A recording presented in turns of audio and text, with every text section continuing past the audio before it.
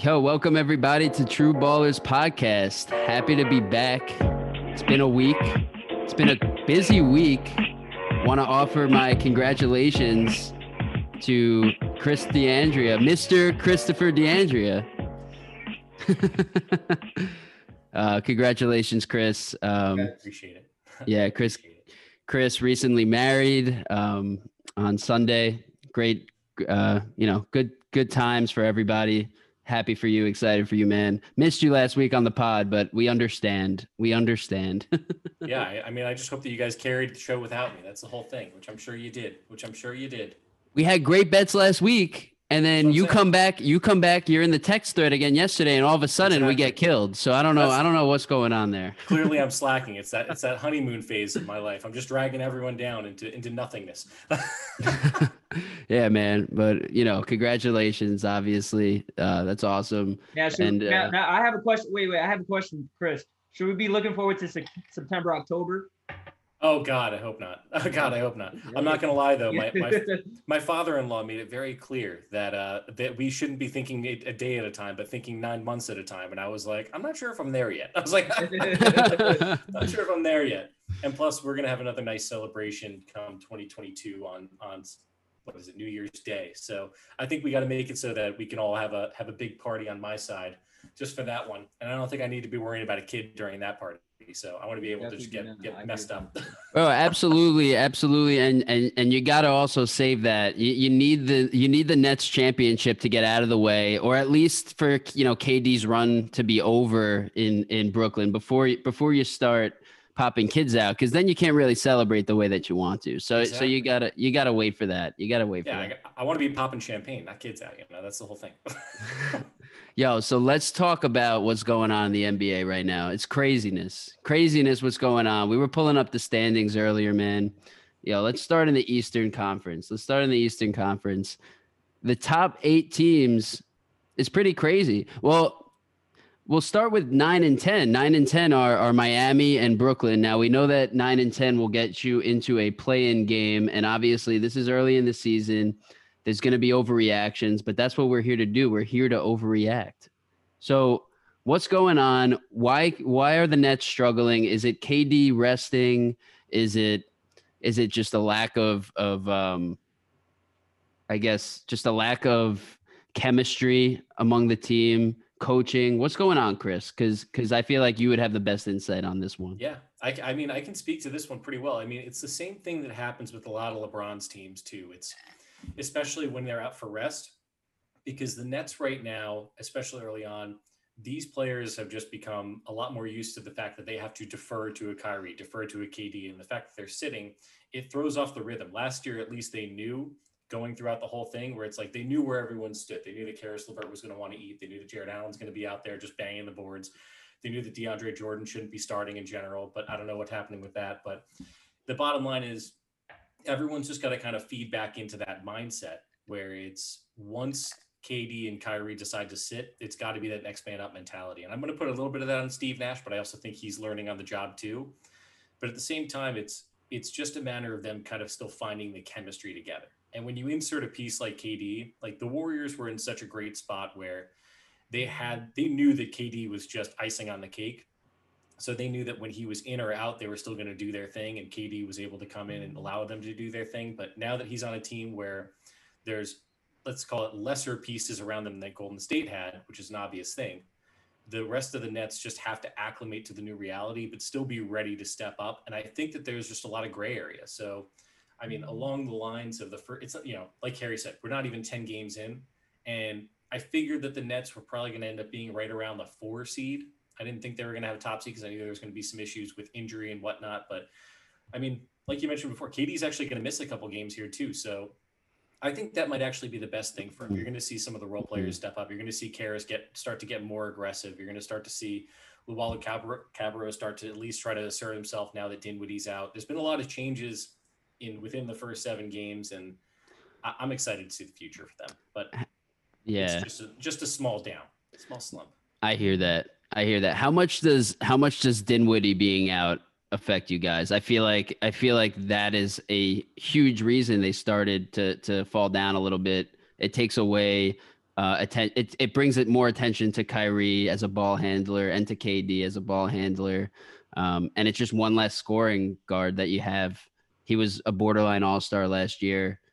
He is, he's a starter on 27, 28 other teams, right? I mean, he's a starter on the Nets, but he's the best point guard on 27, 28, teams.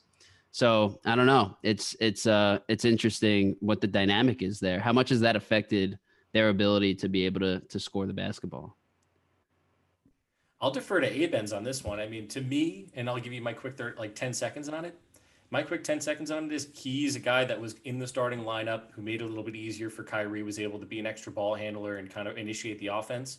And he would do the same thing off the bench still. So that's my 2 cents on it. So it's a big loss, but it's still something that can be overcome with a little bit more time and chemistry. Yeah, and I got one word for you guys, honestly. Relax. I think we heard that from Aaron Rodgers a couple years back. Relax. It's early in the season. We're 2.5 weeks in.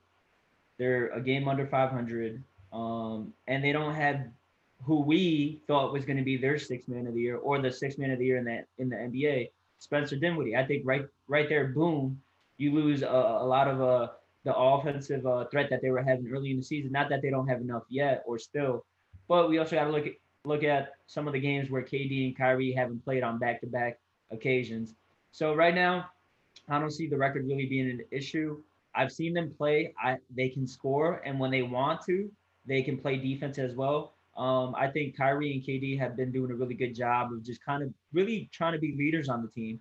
I definitely see that from Kevin Durant, just taking that leadership role. So I don't really see them stumbling. I actually see them going up, and I think we all do see them going up.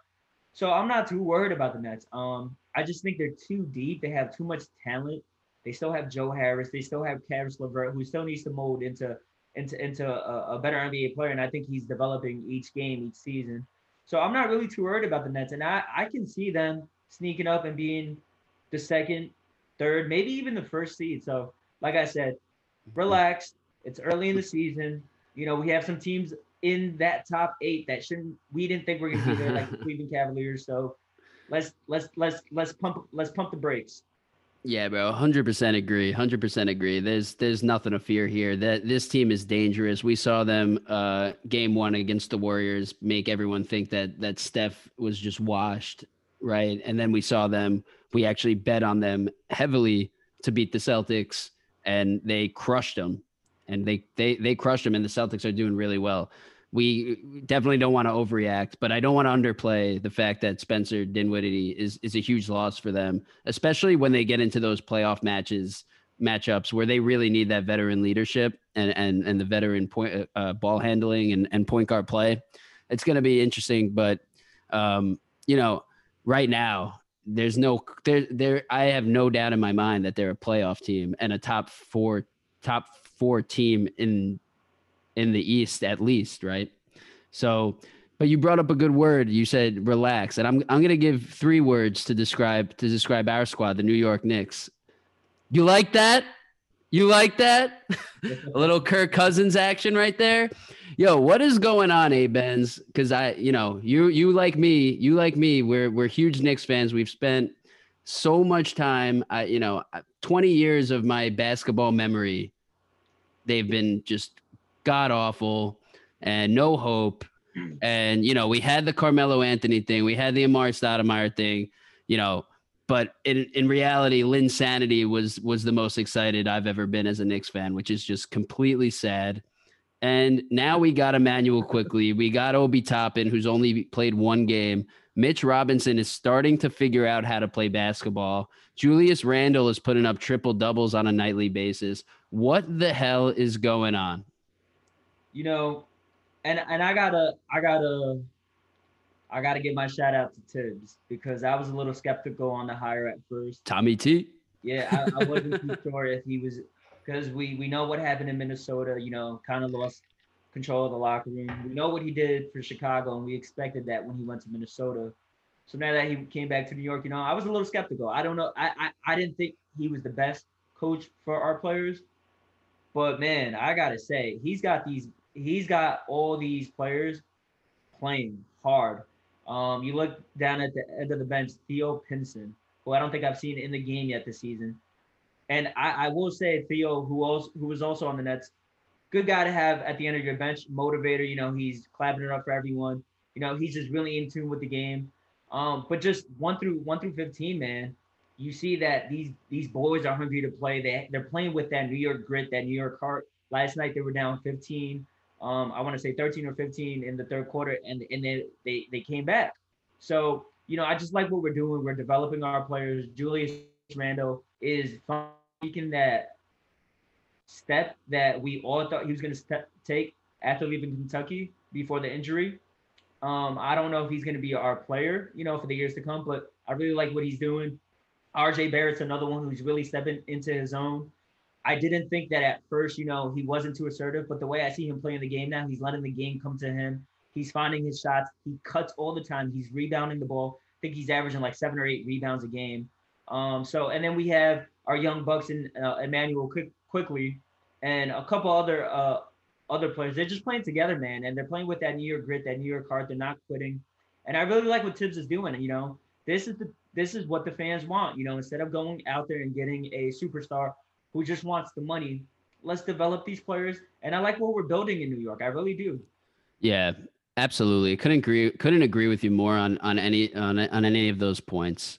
And the thing that I really like is that they're, like you said, really developing the young players. Finally, we've been asking. It's like the fans should have been the coach this whole time. We've been asking for this for years. You see Mike Miller last year freaking playing Marcus Morris, Julius Randle, DeAndre Jordan, and not winning games. And then Marcus Morris obviously left, but which was great trade for us. Dude, I'm excited. I love what Thibs has done. Just to really quickly piggy off of you, you're right. They weren't developing. Look at Kevin Knox. I feel like he's good now. Kevin Knox had a first season, and then we kind of just stopped playing him last year. I'm like, as you just mentioned, we're supposed to be developing players, and now he's starting to get back into his groove the way he was playing earlier in his career. So you're right on point with that. I couldn't agree more as well. I want to obviously I'm pumping the brakes a little bit because obviously, we're excited. We know that this is not a championship team. We know in reality, right? And we know in reality that it's potentially not even a playoff team, but at least we have something to root for, something to cheer for. And think about this. How many other teams can you imagine having? How many is it? We have 2 guys from Kentucky, we got RJ Barrett and 3 guys from Kentucky, 3 guys with Quickly. Yes, 3 guys. And then we got RJ Barrett from Duke, all playing, high level basketball. How many other teams would be in that position and not be a solid team, at least competitive, where they have 4 guys like that, obviously Quickly being a rookie, but three guys with veteran pedigree. In Randle, Barrett, and Knox. How many other teams would just fall to the wayside and win? How many wins did we have last year before the break? Like 13 in 62 games. It's despicable. It's crazy. We needed a coach. We got a coach. We drafted well. I'm really excited. Yeah, and I got to ask one more question to you guys because this is just me thinking internally where I'm not sure if it was Tibbs. I'm not sure if it was a conversation between Julius Randle's agent and the team, but who do you think got in his ear and just said, hey, you play team basketball and you play hard. Do you think that they want to move him? Because I think that was a conversation that was had behind closed doors where they said, if you play with the team and you play hard and you do all the right things, Tibbs, we're going to play you 38 minutes a game. Like, do you think that Julius Randle could legitimately be moved before the All-Star break? So, hey Benz, I'll let you take that one. Yeah. So I was on the same boat as you. I was very skeptical of how Julius was going to come out this season, just because prior to the season there was a couple of interviews that I saw, and it just seemed like his head wasn't in it per se. But I think definitely Tibbs, because he has mentioned it on a couple of occasions now. Tibbs definitely is in his ear. And if you're going to play for Tibbs, if you don't play hard, he's going to call you out for it. There was a couple plays last night where he directly went to players and called them out on just bogus plays. So I think it's Tibbs, but I also think it's the player he wants to become. You know, everyone was big on him when he was in Kentucky. He was projected to be the number one pick. He's still, what is he, 27, 26, 26, 27? Yeah, my age. he's I'm in my still developing. prime. Yeah, I don't even think he's really reached his full potential or prime. I think he realizes I'm in New York. You know, I can really make a lot of money here. You start playing well, you know, post COVID, fans start coming back, endorsements. So I think he's really looking at more than just his NBA career. I think he's starting to look at the business aspect of it as well. So, you know, it's just players take longer to develop. And I just think he's finally understanding that in order for me to be successful and in order for me to be where I want to be, like he wants to be an all-star this year, he wants to continue his pedigree, he's got to play team basketball and he's got to lead this team right now. You know, he's who we rely on to score.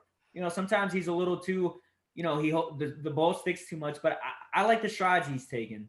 I completely agree. I hate the take that we need to get rid of Julius Randle and just play all our young guys. We have nobody else right now that's willing to take that step and step up and be the guy that's going to run the offense. I don't think he should necessarily be bringing up the ball because his ball handling skills aren't great. But when he gets the ball at the top of the key with 14, 15 seconds left, you've seen it. We've pretty much been able to get a bucket anytime that happens. And it's not just one-on-one play. It's not him just trying to score. You know, he's putting up these big assist numbers now. He's playing team basketball like A-Ben's alluded to. He's playing team defense, helping out Robinson on the boards. I mean, this guy is doing pretty much everything we could possibly ask for. And that is why the young guys are able to develop. There's not as much attention on them to get the job done by themselves. They've been able to get open looks. They've been able to move around the floor. The spacing's been good. And without Randle, I really don't think that happens as easily. So while I think if the market for him, if we don't continue to win games and the market for him is really high by the All-Star break, yes, we could potentially see a trade, a move made by the Knicks organization, but I wouldn't mess with the flow right now. You know, A-Benz and I were talking earlier, pre-recording about this. You know, even guys like that may not contribute the most, like we were talking about Reggie Bullock, right? We don't think that maybe like if you had to choose one guy that maybe doesn't fit well with what we're trying to do here, it's Reggie Bullock, but I wouldn't change anything about the lineup. I wouldn't change anything about the personnel because the flow and the chemistry is honestly what's keeping us together, keeping us in games, and what's ultimately allowing the team to improve, each individual player to improve. So I wouldn't mess with anything this year. Let Thibs do his thing. He's doing a great job. That's my personal opinion. And I think I'm right on that. And I think A-Benz would agree with me on that, but completely agree. All right. So the Knicks are good. The Nets are bad. Just quick recap. Let's talk about Boston. We got our man Jason Tatum in the as our MVP bet, as our sleeper MVP bet, right? We weren't. I think both of us or all of us kind of thought Luka was the leader in terms of having the best chance at being the MVP this year. We've seen him sit a couple games. They haven't played as well as maybe they would have liked. AD has sat a couple games. He was another one that was very high on everyone's list. KD is sitting out too many games. Jason Tatum has not sat out a game. He's hit 2 game winners now. He's putting up big boy. He had what? 40 last night. Yeah, he had 40 points last night. He's putting up big boy numbers. The only thing that I had said earlier this week that's kind of hindering him is just how good Jaylen Brown is playing, because it's right now it's not even. I would say Jaylen Brown has honestly been better by a slight margin than Jason Tatum these first few games.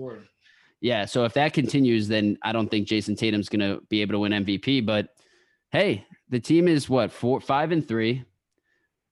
Jason Tatum's putting up big numbers. Chris, what are your what are your thoughts on the Celtics? Because I know you weren't very high on them to start the season. Yeah, I mean, honestly, I think they're doing exactly what I thought they'd be in general. I mean, they're a scrappy bunch. It's just a matter of will they be able to, as Kemba still is going to continue to sit out for a bunch of games. Like if they can keep up winning, I think they're going to keep up winning at about a 4-3 clip every once in a while. But the thing is, they're going to clean up against the easier teams that they'll face in the East and West. But to me, the true barometer is how they're going to play against the top teams in the East, as well as when they face the couple teams in the West. And to me, I haven't seen it yet from them. They're playing in a lot of close games. They're making it easy. They're making it easy on themselves, and that comes with a lot of chemistry and the fact that Brad Stevens is a great coach. I just am curious, and I think they're sitting right where I thought, right around there they would be.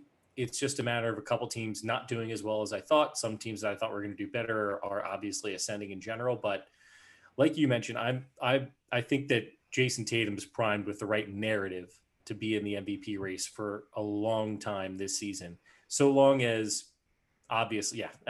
Harry, Let's do it, baby. I told you. Let's do it, baby. I told you on that podcast. I was like, I'm not high on them, but he's got the best narrative and definitely the best odds when it comes down to winning some money. So I think they're doing exactly what I thought they do. They're going to be competitive in games. They're going to win a couple of games that they shouldn't win, but I think they're going to still clean up against the easier teams because they're well coached. So yeah, I dig it. I got nothing else to say on the Celtics besides they're doing what I think they should be doing. Yeah, I got something for you. How about Peyton Pritchard from Oregon, the rookie? He's been awesome for them, especially missing Kemba. They needed another guard. He's been scrappy. You know, they had Brad Wanamaker last year, who was still awful, terrible player, and they replaced him with Peyton Pritchard, who's pretty tough. And so that's a big piece for them. That's a big piece for them. He's been great. I think the only other guy that I want to mention too is, and this is just a little fantasy sleeper low key, is the Rob Williams gentleman, because I think that he is coming Texas on. A&M. He's going to end up taking a lot of time from Vanilla Tice, aka Daniel Tice, as the season goes on, and he looks like the real deal in terms of someone that's going to go out there and stuff the stat sheet and be a solid body in there. So I like what they have there. I think Tristan Thompson eventually is going to lose out more of the minutes in general than anyone, because I'm not sold on him still as being a legitimate starter, but I think he's a solid rotation guy. I wouldn't be shocked by the end of the season if it's more of a 30-30 split between, or 28-28 split between Tice and Rob Williams, and Tristan Thompson dips down to the 24-20 range, and just seeing where that kind of falls out. Yeah, I know this doesn't matter really, but you know, back a few years ago when Robert Williams was at Texas A&M and dragged them to the Elite Eight, I was like, holy crap, this guy is a freak, bro. His athleticism, I can't believe, honestly, like I thought by now the Celtics would be playing him more. I thought they would be playing him more. And I think they're starting to. Yeah, you know, they invested a lot of time, I felt like, in Grant Williams, who's also very good. But Robert Williams has some unmatched athleticism in the NBA, which is very tough to come by. It's not a lot of unmatched athleticism in the NBA. So I think he potentially could be a huge game changer for them if they could really figure out a role where he's playing 30 plus minutes a game. You know, that's a big piece. Hey, Benz, you got anything on the Celtics? Man, I said it earlier. In one of our earlier episodes. You know, we were questioning how they were going to play because they didn't have Kemba Walker. But hey, Jaylen Brown and Jason Tatum, that duo, that's probably the toughest duo right now statistically in the NBA. So as long as you're getting production from those two guys, and as long as those two guys are on the court, you always have a chance to win. I really like the guy Pritchard as well. You know, he really spaces out the floor for them. He's been solid for them, hitting the three and just, you know, being another guard out there. Jeff Teague's actually played decent as well. You know, he's played better than what I thought was going to happen. So I really, you know, I'm not too surprised where they're at. Like Chris mentioned, I see them continue to win games. They're going to be a playoff team. Jason Tatum's doing his thing right now, man. They could easily be 3-6, but he's got 2 game winners under his belt. So, you know, keep going, Boston. But I'm still high on my Knicks in the Atlantic. I know we're probably not going to win it, but hey. Hey, let's do it, baby. Let's do it, baby. Yo, all right. I want to do a little debate here because I think this topic is going to evoke some emotion. We're going to get some heated opinions here.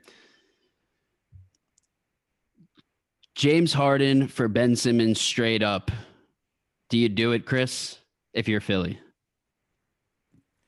Do I do it if I was Philly? If they are in the win now mode that I believe that Daryl Morey is always in, then I think they would do it. I think the problem is I don't think the Rockets would do it for just Ben Simmons. But if you're Philly, yeah, I know. I don't think the Rockets would offer that, but if they did, if I was Philly, I would take it and I would live with it because James Harden has proven even when he comes in overweight and out of shape and looking like me out there on the court, he can still fill it goddamn up. Like he's still a baller. He's still someone that's going to be in the MVP conversation statistically, but I don't think the media will give it to him because of all the off the field, off the court type stuff too. So yeah, I think you take that in a heartbeat if you're Daryl Morey because you're going to get a bona fide shooter. It's going to space the floor even more. It gets back to more of what Daryl Morey wants to be doing. And I think Doc Rivers, if anyone, could probably be able to corral him. I mean, Doc Rivers did some magical management with Paul George in the bubble, keeping him above water in terms of his mental psyche.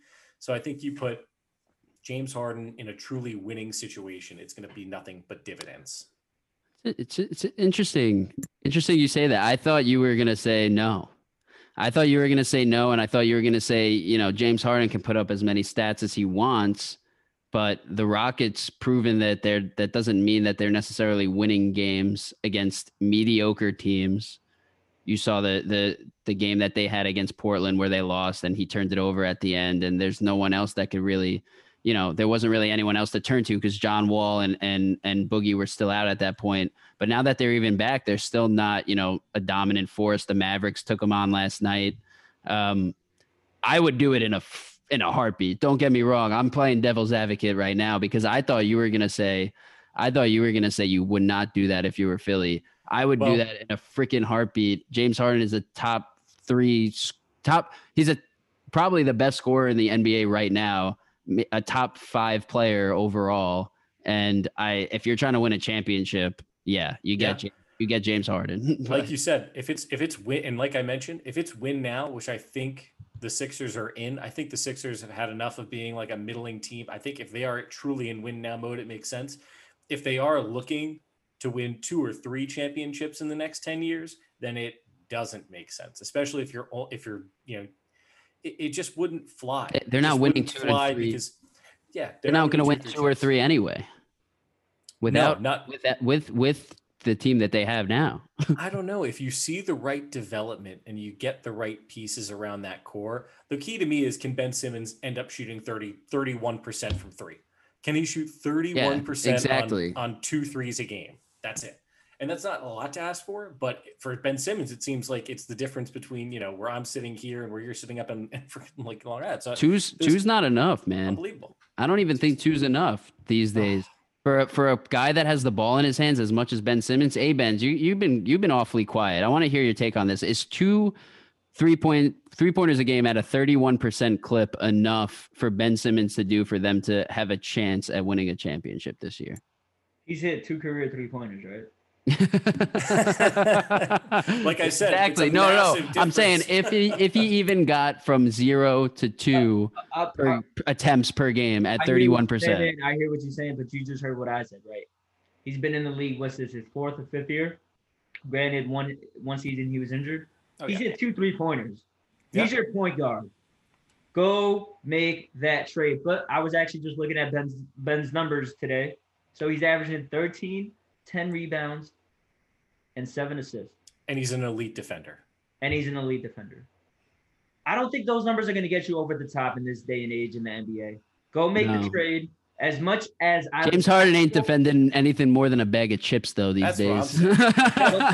Well, he's not a Jabba the Hutt, Kwame Brown. But I will say that's not going to get it done. It might get it done in the first couple of rounds, but I don't even think that's going to get it done to get to the finals in the East. Go if the opportunity presents itself, and they would have to play the Bucks. Call and say, I want Danny Green, Ben Simmons, and your future first-round pick for Harden. I'm taking that in a heartbeat. Okay? Absolutely. So Danny Green? Yeah. Love that's Danny just- Green, but get him out of here. That's just incentive. That's just like okay, whatever. You guys will survive for the rest. That's a good contract dump, honestly. Exactly. But if I told you that they were going to take Ben Simmons, Tobias Harris, and the next first round, or 2 first-round picks, would you do it then? Yeah, because of Tobias's contract. That's a win for the Sixers. That's a crazy contract he has. He's playing so solid. This He's year. very good. No, yeah, Very good. yeah. Seven games. Tobias, you know as well as I do. I'm a huge Tobias fan. So is Abens. Where he's What was it Grew you up- guys say? grew up What in. was it you guys say? Shout out to Hills West. Shout out to Hills West. Shout out to Hills West. He's a great player. His contract is Goddamn crazy Imperial though. there. I'm just saying from a GM's perspective, from Daryl Morey's perspective, if you could get rid of that contract and then you're giving up 2 first rounders and a point guard who can't shoot for James Harden. Yeah, dude, I'm doing it. They've been living under the process for 10 freaking years now. They've been doing this thing called the process. They got rid of Markelle, who now is actually a viable player for the Magic. Philly's got a And- good team though. Philly's got a good team. No, they do, but like you said, they're not going to win a championship with And this they team. have what's his They would name? have to play the Bucks because Giannis is another guy. The only other team that has a centerpiece that can't shoot is the Bucks. But that's Even though that's a perfect matchup. Giannis Yeah. versus Ben Simmons. Oh yeah, that's what I'm saying. That's the only way they can make the finals is if they can somehow play that team in the ECF. But In my opinion. hey, listen, I still think Philly's got a chance to win the East, even with this team they have right now. Say they do, and then they have to play LeBron or Kawhi. They don't got a chance, man. Not with Ben Simmons. I love Ben Simmons. I love the traditional basketball. I admire. All I'm trying to his- say is Ben Simmons is worth more than adding Tobias Harris to it. So if I was Philly, then I'd be like, gonna have to back out this one.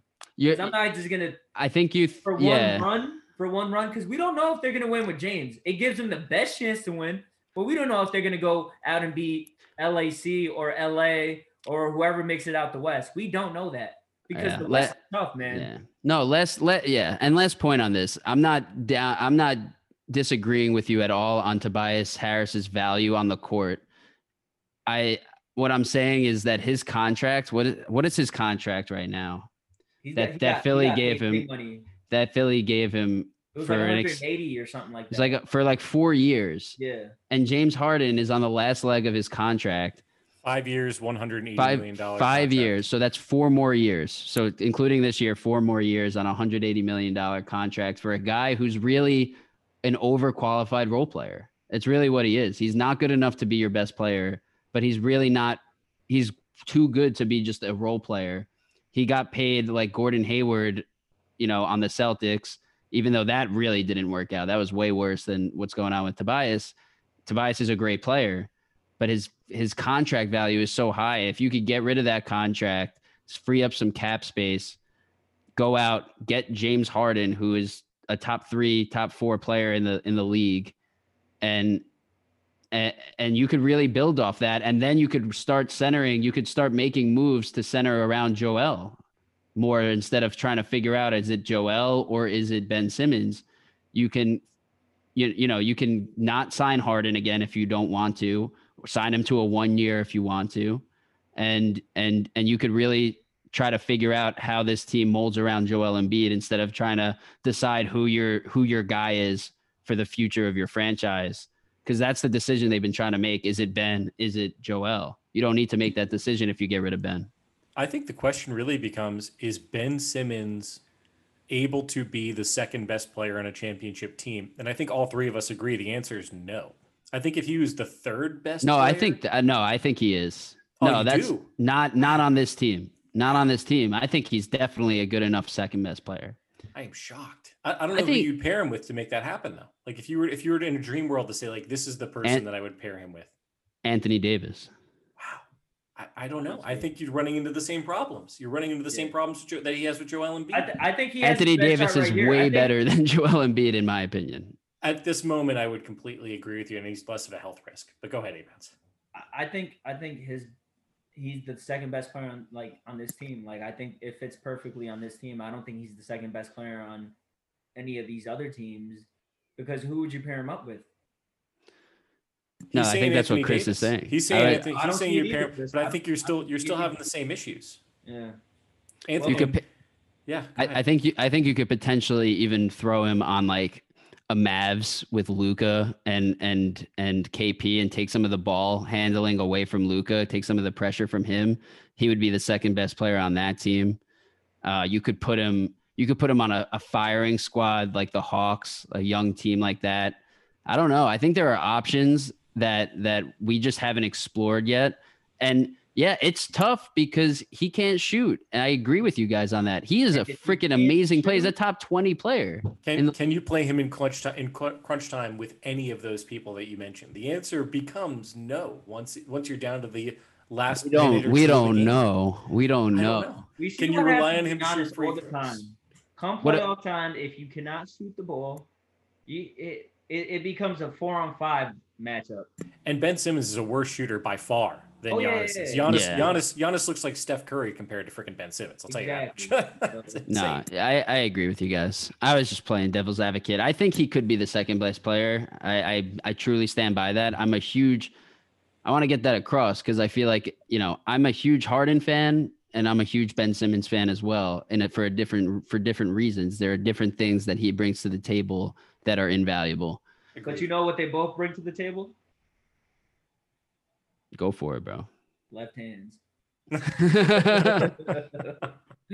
That's right. I Harry, thought you were I'm glad I gonna could say surprise you. I thought you were gonna say chicken wings from that strip joint back in Atlanta, but that was That's Lou it. Magic Williams. City?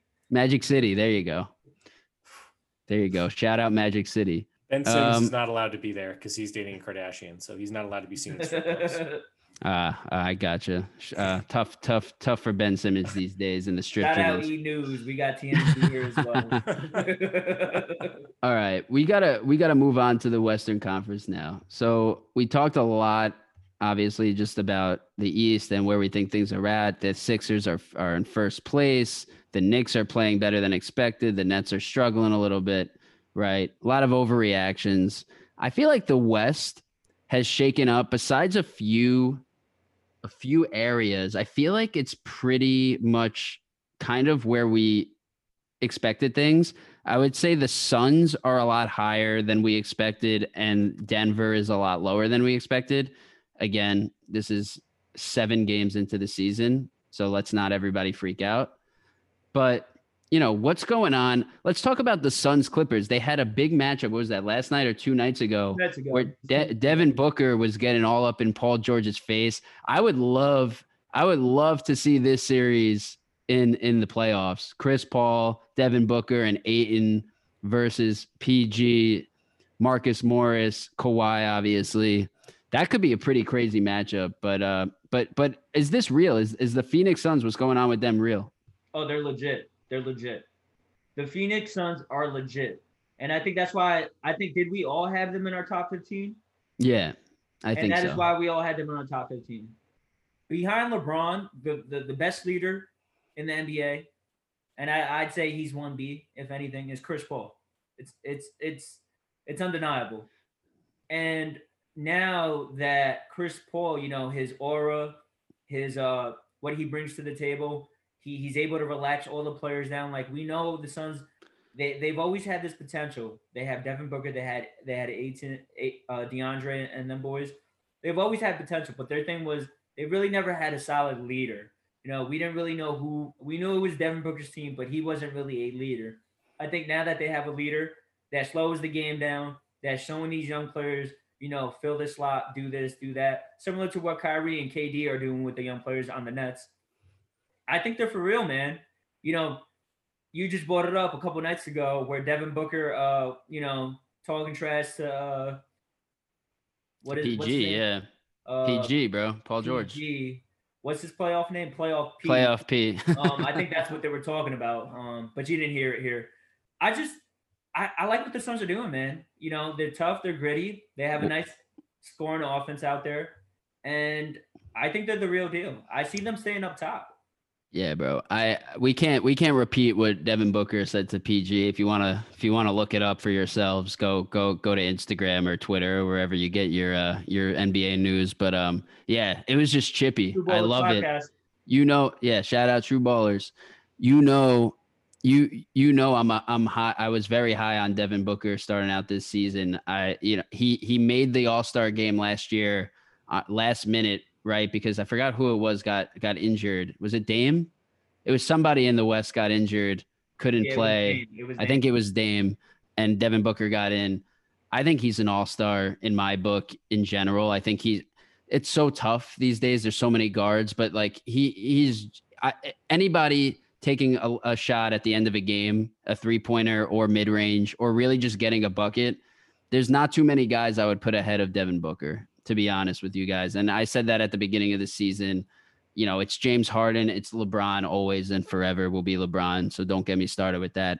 And it's some of those guys, but Devin Booker's right there from a scoring perspective. And now you got Chris Paul, who's able to take some of the pressure off him, play, Chris, the point guard, bro. He is the IQ, as good of an IQ as anybody in the league, including LeBron in terms of basketball. He's as good of a leader, as solid of a leader as LeBron. Not as physical, obviously, not as big, but the man plays still incredible defense on big guys in the post against perimeter players. He's a really incredible defender for his position and his size. And yeah, he's not done yet, guys. He is not done yet. He proved it last year in OKC, and then everybody was like, oh, well, will he be able to do it again this year, or is he going to get old? That's not how time works, man. Like, we saw him in the bubble performing very well 3 months ago. Like, it's not been that long. So I'm not that surprised that he hasn't really fallen off at all. I'm with you. And I mean, tell me a time that Chris Paul, with what people will consider before going into a season with lesser pieces, hasn't made them overperform. I will wait because the answer is he's always done it. And with this team where they're not lesser pieces, they're younger pieces, he's, as you guys are saying, the perfect guy to basically build them up into understanding how to play winning basketball, in spite of the fact that he's never gotten to a championship. But I blame that on the fact that he's just never been on a team that was deserving of being there. When Blake Griffin, and I love Blake Griffin, but when he was in his prime and before he got hurt, because at that point, being third in an MVP race and sharing the ball and doing all those things, he was definitely making moves. But once he got hurt, he was definitely a different animal and different player. But Chris Paul is always going to be one of the best point guards in the league for all the reasons that you guys said, whether it's leadership, stuffing the stat sheet, and then defensively, even at 6 feet tall, it's amazing. So, and he can shoot. Hey, Ben Simmons, guess what? The reason he's extended his career as far as he has is mainly because he can shoot. So if you want to extend your career, Ben Simmons, I would try to develop a jump shot sooner rather than later. He's the only guy that from the free agent market that I was like, if the Knicks got him, I actually would like that, because of all the reasons that we've talked about, how he's developed. Chris alluded to every team he's gone to, he's developed the younger guys, the lesser players, kind of been able to break them into the roles that they belong in. And it's just the veteran leadership. It's just his mentality. It's his drive to win. He was the only guy, even last year when they were talking about it, they were talking about this early last season too.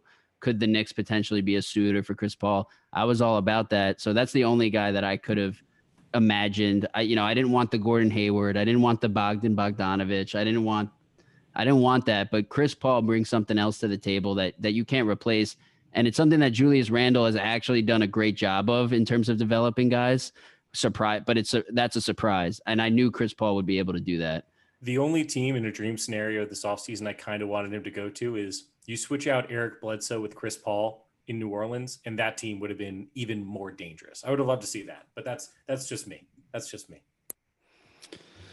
Yeah, man. Plus 1,500 to win MVP this year. So I'm not saying it's going to happen because we already have our pick, but to our viewers, to our listeners, Chris Paul is averaging 13, 5, and 8 on a winning team, second in the, third in the West. So he ain't winning MVP, bro. Hey, but he gets MVP stats. Oh my God. Plus 1,500. Hey. You just said 13, 10, and 7 for Ben Simmons wasn't good. It's not. But this is Chris Paul. But Because- Ben Simmons isn't a leader. No, he's not. I don't think he's really that leader. Chris He's Paul's not. actually. If you take Chris Paul away from this equation, they don't have the same record this year. They really don't. They're 2-5, not 5-2. That's pretty much what it comes down That was the to. point I was I'd trying put to him. make. I'd put him at 500. I'm with you there. He definitely Yeah. not the same. Definitely. I mean, not the Steve same. Nash didn't have the best numbers that one year that he won it. So hey, listen, it's happened before. He wasn't 36 though, or whatever. Chris Paul 34. I don't know. However old he 35, is. 35. Yeah, somewhere in between there. Hey Benz, I'll give you $1,000 right now. I'll give you $1 to $1,000 odds that Chris Paul doesn't win MVP. Dude, that's a it. crazy bet. That's a that's a Yeah. I'll take 1 You to might as well. 1,000. Yeah, I'll take one. I'll take it. All right. Let's go on to the other 5-2 team, the Clippers. So they seem to have found a little bit of a groove. PG is really starting to play like the old Paul George. Talking about my team? Yeah, bro. You called it. You said that they would be good, and they're good. And they're good coming out the gate. Can they hold it together, Chris? Can they keep the chemistry up? Can Marcus Morris do the things he needs to do as a role player? This is what I just talked about with Tobias, okay? Marcus Morris is not the best player on your team, but he's overqualified to be a role player. Are you saying Marcus Morris can't go out there and break someone's ankle on the other team every night? I think he can. I think he can easily go out there and step on ankles every night. That's what he's known That's for. all he does. Yeah, But- I'd take that. Listen, at 20 plus million a year, this guy needs to understand that he is not the Kawhi, not the PG. Can he continue to do that? Short answer, yes. I think You the think one so? thing. Oh, I think he 100% can. He's a junkyard dog. I'm not sure if I can say that in the PC culture that we live in, but he is indeed a junkyard dog. He's the guy that's going to go out there, do every little bit of dirty work. He's not worth the contract money, but he'll get you damn close with what you can't put in the stat sheet. And come playoff time, if you need someone to, put a foot under Anthony Davis after he takes a jump shot and twist his ankle here and there, trust me, Marcus Morris is the perfect guy to want to do that. I'm not advocating for him to do that because I love Anthony Davis. Please don't. But at the same time, would it shock me if during the playoff series, there's like 3 or 4 injuries that are caused by Marcus Morris as he fakes to help get someone back up from the other team? Wouldn't be shocked. But the more important thing is Paul George is, I think, going to be on a mission to remind people that he is one of, maybe not in the playoffs, but at least during the regular season, maybe not in the playoffs. I'm not going to go that far, but during the regular season, easily a top 10 player in this league. He's an elite wing. He's an elite defender, elite shooter. He can do everything right. I don't know what goes on inside of his head during the playoffs, but this team is primed and ready for a revenge run. And I still think they're going to win it all. There's nothing this year has pointed to me otherwise in terms of that. Hey, Benz, what do you think about this squad? They have a solid squad. They have 2 easily, you could say, top 7 players in the league. So is it an aberration that they're 5-2? Is it an aberration that they lost by 50 plus? Is Marcus Morris the better half, the better brother when it comes to basketball? I think so. Is he the junkyard dog that Chris is talking about? I believe so. Can he score 20 plus a game? I saw him do it. On the Knicks. He better not. So, if he I'm scores not- 20 I'm plus not a saying- game, they're not winning shit. I'll tell you I'm that. not saying that he Pardon is my gonna do it. language. I'm not saying that he is going to do it, but we know how they manage Kawhi. We know how they manage Paul George. So it's going to be some nights where Marcus Morris is going to be that option. I'm not against. I had them being in my overall rankings the number 3 team behind the Nets and the Lakers. So I'm not surprised at all. They're the real deal. They are. I just don't think they have enough pieces come playoff time. That's all. Oh, just throwing that little Just tidbit in that's at all. the end. That's all. But hey, Just not enough But at hey, the we have playoff a time. trade. We have a trading deadline. We don't know what's going to happen. Oladipo is on the block, from what I'm hearing. There's other big name pieces out What there. if they got Randall too? What if they also got Randall after they getting got- Marcus Morris last year from New If York? they get Julius Randle, then I'm out. Then I change my pick. If they get Julius Randle, I'm out. I don't think they should. I don't think they will. I don't think it makes any sense at all, but it would be hilarious. Look, listen, Marcus Morris, first of all, I think Markieff is the better value Morris, in my opinion, because of the contract value and just knowing his role on the court. I completely disagree that Marcus Morris is a dog, a junkyard dog, bro. I don't think he's. I haven't really seen him willing to do. I've seen him willing to be like the bully or try to be the bully, and I think that's but what not. you're alluding to. No, but not do the little things on the court. That's what I think about. When I think about a junkyard dog, I think about the guy who's getting the steal at the end of the game, like the Marcus Smart type of junkyard dog, you know, getting the rebounds, undersized rebounds, being real feisty, being all over the court. I don't think about the guy that pushes Paul Millsap when they're up 3-1, up 20 at the half, and literally is the reason. Go look at the tape. That turnaround starts with Marcus Morris pushing Paul Millsap for no reason. I swear. Go look back at what happened in the bubble. It's a disgrace. I can't root for him. I can't root for him, and I think his type of I don't root for him at all. his type of person. his type. I'm sure he's a fine guy and just like very over competitive, but I can't root for that type of basketball. It kind of reminds me, you just said about the stepping on AD's foot. Remember what happened to Kawhi with Bogut? Zaza Pachulia. Or Pachulia, sorry, Bogut. With Zaza Pachulia, when Zaza Pachulia undercut Kawhi and you saw like how much better the Spurs were than the Warriors to start out. And without Kawhi, that literally ruined them. That was it. Is that worth $20 million if you can do that? I think that's what Marcus Morris is there for. Sadly enough, I think that's what he's there for. He's there to be an instigator. He's their Charles. And if he does that, and then has to go up against LeBron, Lord have mercy on that dude's soul, bro. LeBron would not let that fly. LeBron is not losing to a team that does that shit. He already did it to him when he was in Boston. He tried to get under his skin and it didn't work. Marcus Morris after the series said, I didn't know he was that strong. I don't know if you guys remember the clinching play where he gets held back and he still finishes to go to the finals. So the thing with Marcus Morris though is he's not even their fifth best player in general too. So he's very much on the peripherals. He's volatile. He's volatile. He's definitely volatile. But his role is not there to stuff the stat sheet or do anything crazy. His role is to be there and play a little bit of defense on the back end, like come a late. They're paying him too much money for that. They're paying him too much money for that. They need him to do things that role players do, like grab rebounds, box out, play defense, and he's not capable of that. He's capable of scoring one-on-one. He's capable of being a 25-point scorer on a Knicks team that goes 13 of 62 on the win sheet, on the win column. But we're talking too much about him. But that's the same reason. Let's be I'll honest. finish it off. Yeah. It's the same reason why they have Patrick Beverley. It's the same reason why they have Lou Williams. It's the same reason why they have PG, Kawhi. If it's a Zubac, Serge Ibaka, like I don't even put Marcus Morris up in front of those guys in terms of what we'll call impact. Outside of maybe, like I said, a cheap shot play here and there is where I think Marcus Morris's impact is completely made. That's where his value lies. Yeah. So I'm not going to answer my door though, because Marcus Morris probably is outside my apartment right now. So we'll deal with that later. And let me say this too. On the flip side, the guy that they lost, who's actually had a huge impact, Montrezl Harrell has looked great, and I'm surprised because I wasn't the biggest fan of him last year. I didn't really understand, I the stats speak for themselves, right? And I understand why he was sixth man of the year. He really kind of fell over during the playoffs, kind of similar to the way Pascal Siakam, Paul George, those guys kind of fell off during the bubble.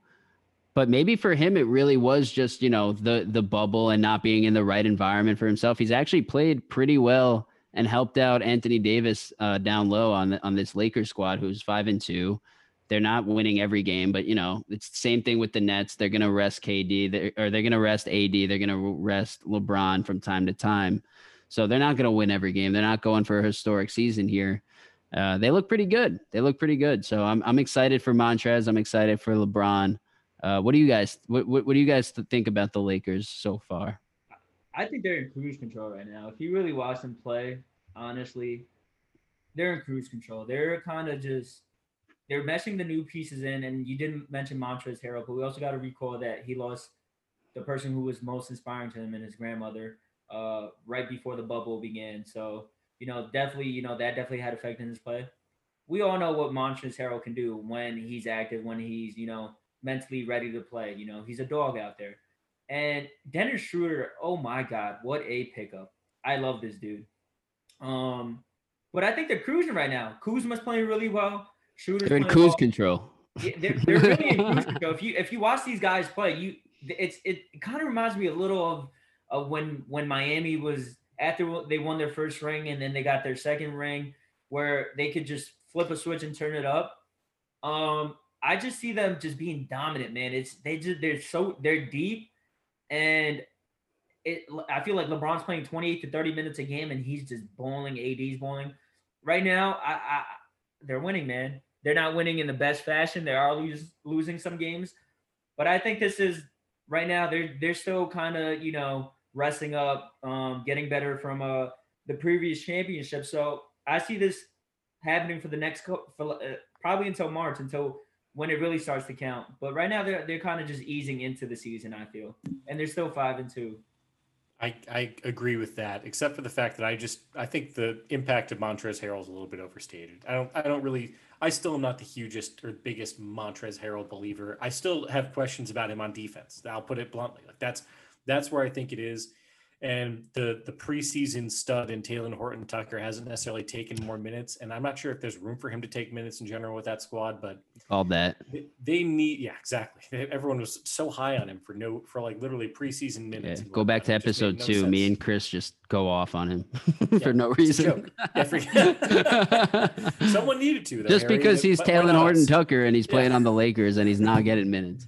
Why not us? Why not us? But that was the whole thing. So it's like they have all the pieces. I still am looking for them to just make one trade that's going to really make me change my opinion on who's going to win. But as of right now, I just think the Clippers are a bad matchup for the Lakers. That's the entirety of the point. I think it's the same thing from the 2013 to 2014 Heat Spurs matchups, where they're a bad matchup and you can get away with it once, but in this case, not by playing them. But I think come playoff time, if they face each other, it's going to be bad. It's going to be bad for the Lakers. Yeah, we'll see. I can see that. I actually really agree with A-Benz in the fact that I think that they're in what I'll call now Kuz control. Shout out Kyle Kuzma. But I feel real MVP. I feel like if you want to make this, we can make a quick comparison here. If listeners, you guys watch, I'm sure a lot of you watch the NFL as well. They're reminding me of how, the Chiefs have kind of been in cruise control, winning these games, but not really looking like the dominant team. They did go 14-2 this season, the Chiefs, losing the last game on purpose. They didn't play anybody, but they kind of were in cruise control too, winning games by close margins, not really blowing teams out, just kind of doing their thing, playing the cat and mouse game. The cat and mouse game. They were like, all right, we need to go out and win now. Let's go win now. I see that. I see how the Lakers are kind of doing a similar thing. And what's really going to make the difference is, can they rest AD and LeBron enough while also maintaining a high enough record so that they don't have to go through all the top teams and then play the Clippers. What really, like, I think was obviously the Clippers didn't make it last year, but I think the Lakers had them last year.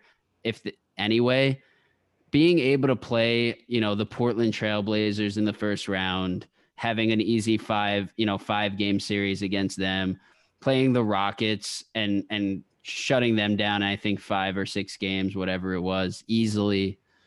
And then obviously playing the Nuggets, I thought the Nuggets played them tough, but it was easy for them.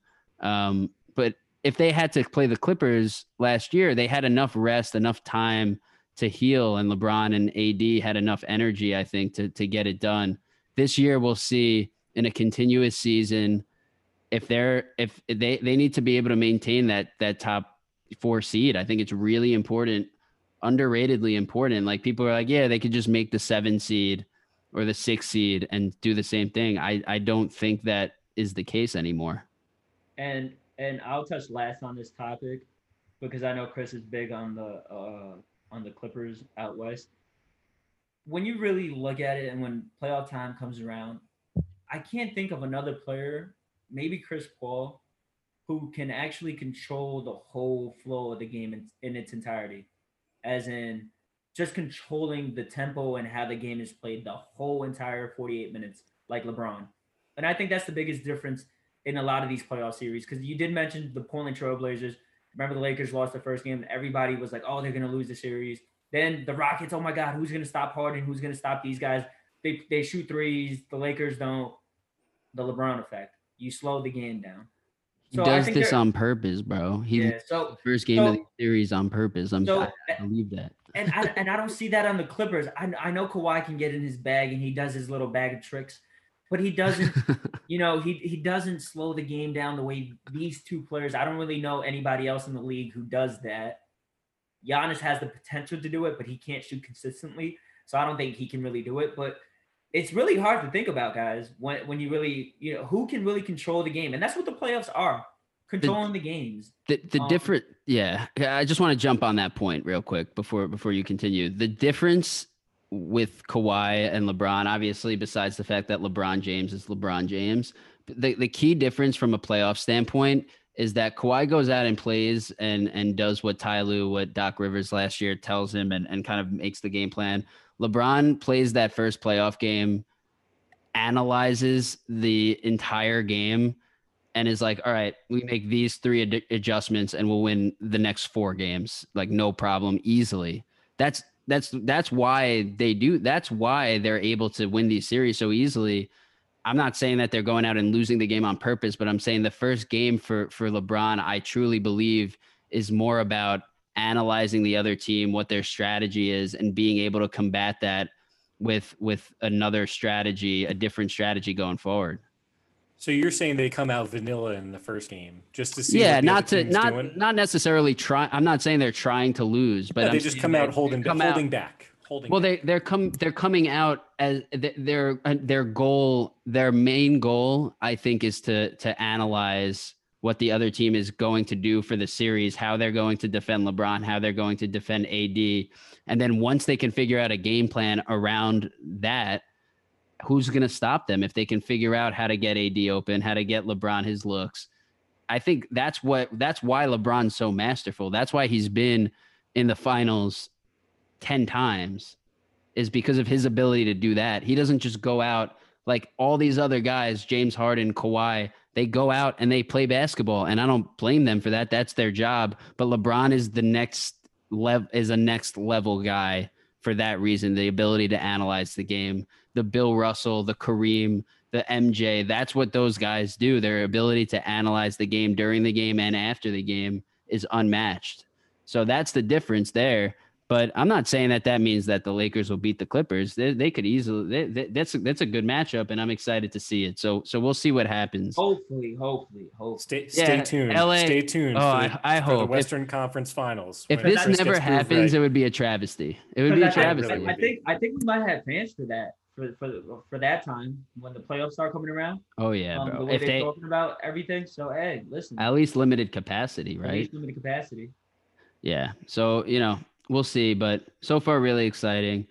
Listen, we're a little over an hour here, so I'm gonna wrap things up real quick. Chris, just want to give a quick shout out to Steph Curry.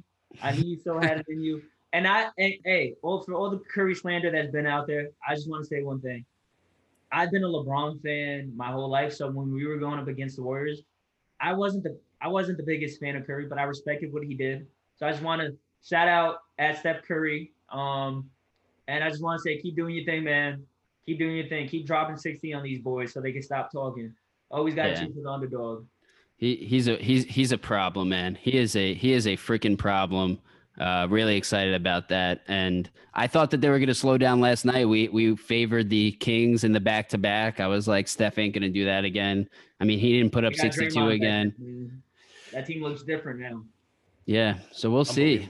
If they could make the playoffs and it's like the Clippers with Kawhi and PG, the Lakers with LeBron, the Warriors, Steph and Draymond, like and those Wiseman. Squads, Wiseman. I mean, it's just really exciting what's going on in the West in general. And then you got Dallas and Phoenix, the up and coming, the Jazz with Donovan Mitchell, who I think still is. I love Donovan Mitchell, even though he hasn't been playing great. Don't forget about your Nuggets, Harry. Don't forget about your Nuggets. Yeah, and then we'll see if the Nuggets can squeeze in there. They're at 11 right now, but we got plenty of time. We're all overreacting. That's all we're doing right now.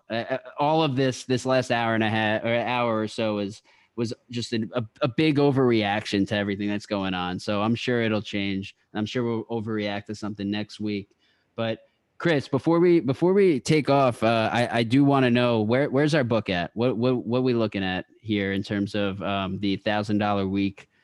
We've been posting daily. Be sure to check out our Instagram page. We're posting our picks that we're taking every time we make picks. We're posting.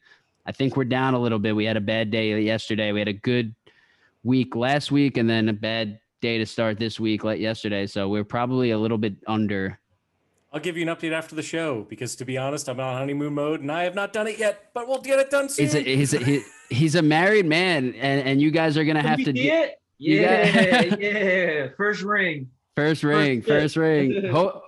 Hopefully, in this case, it's the only one, but it's not an NBA ring. You don't want multiple of those. But hey, congratulations again, and we'll get to the we'll get you guys the stats for our book, where we're at. We're honestly a little bit under, but we're gonna bounce back and we're gonna make you guys some serious cash. So be sure to follow us at True Ballers Pod on Instagram.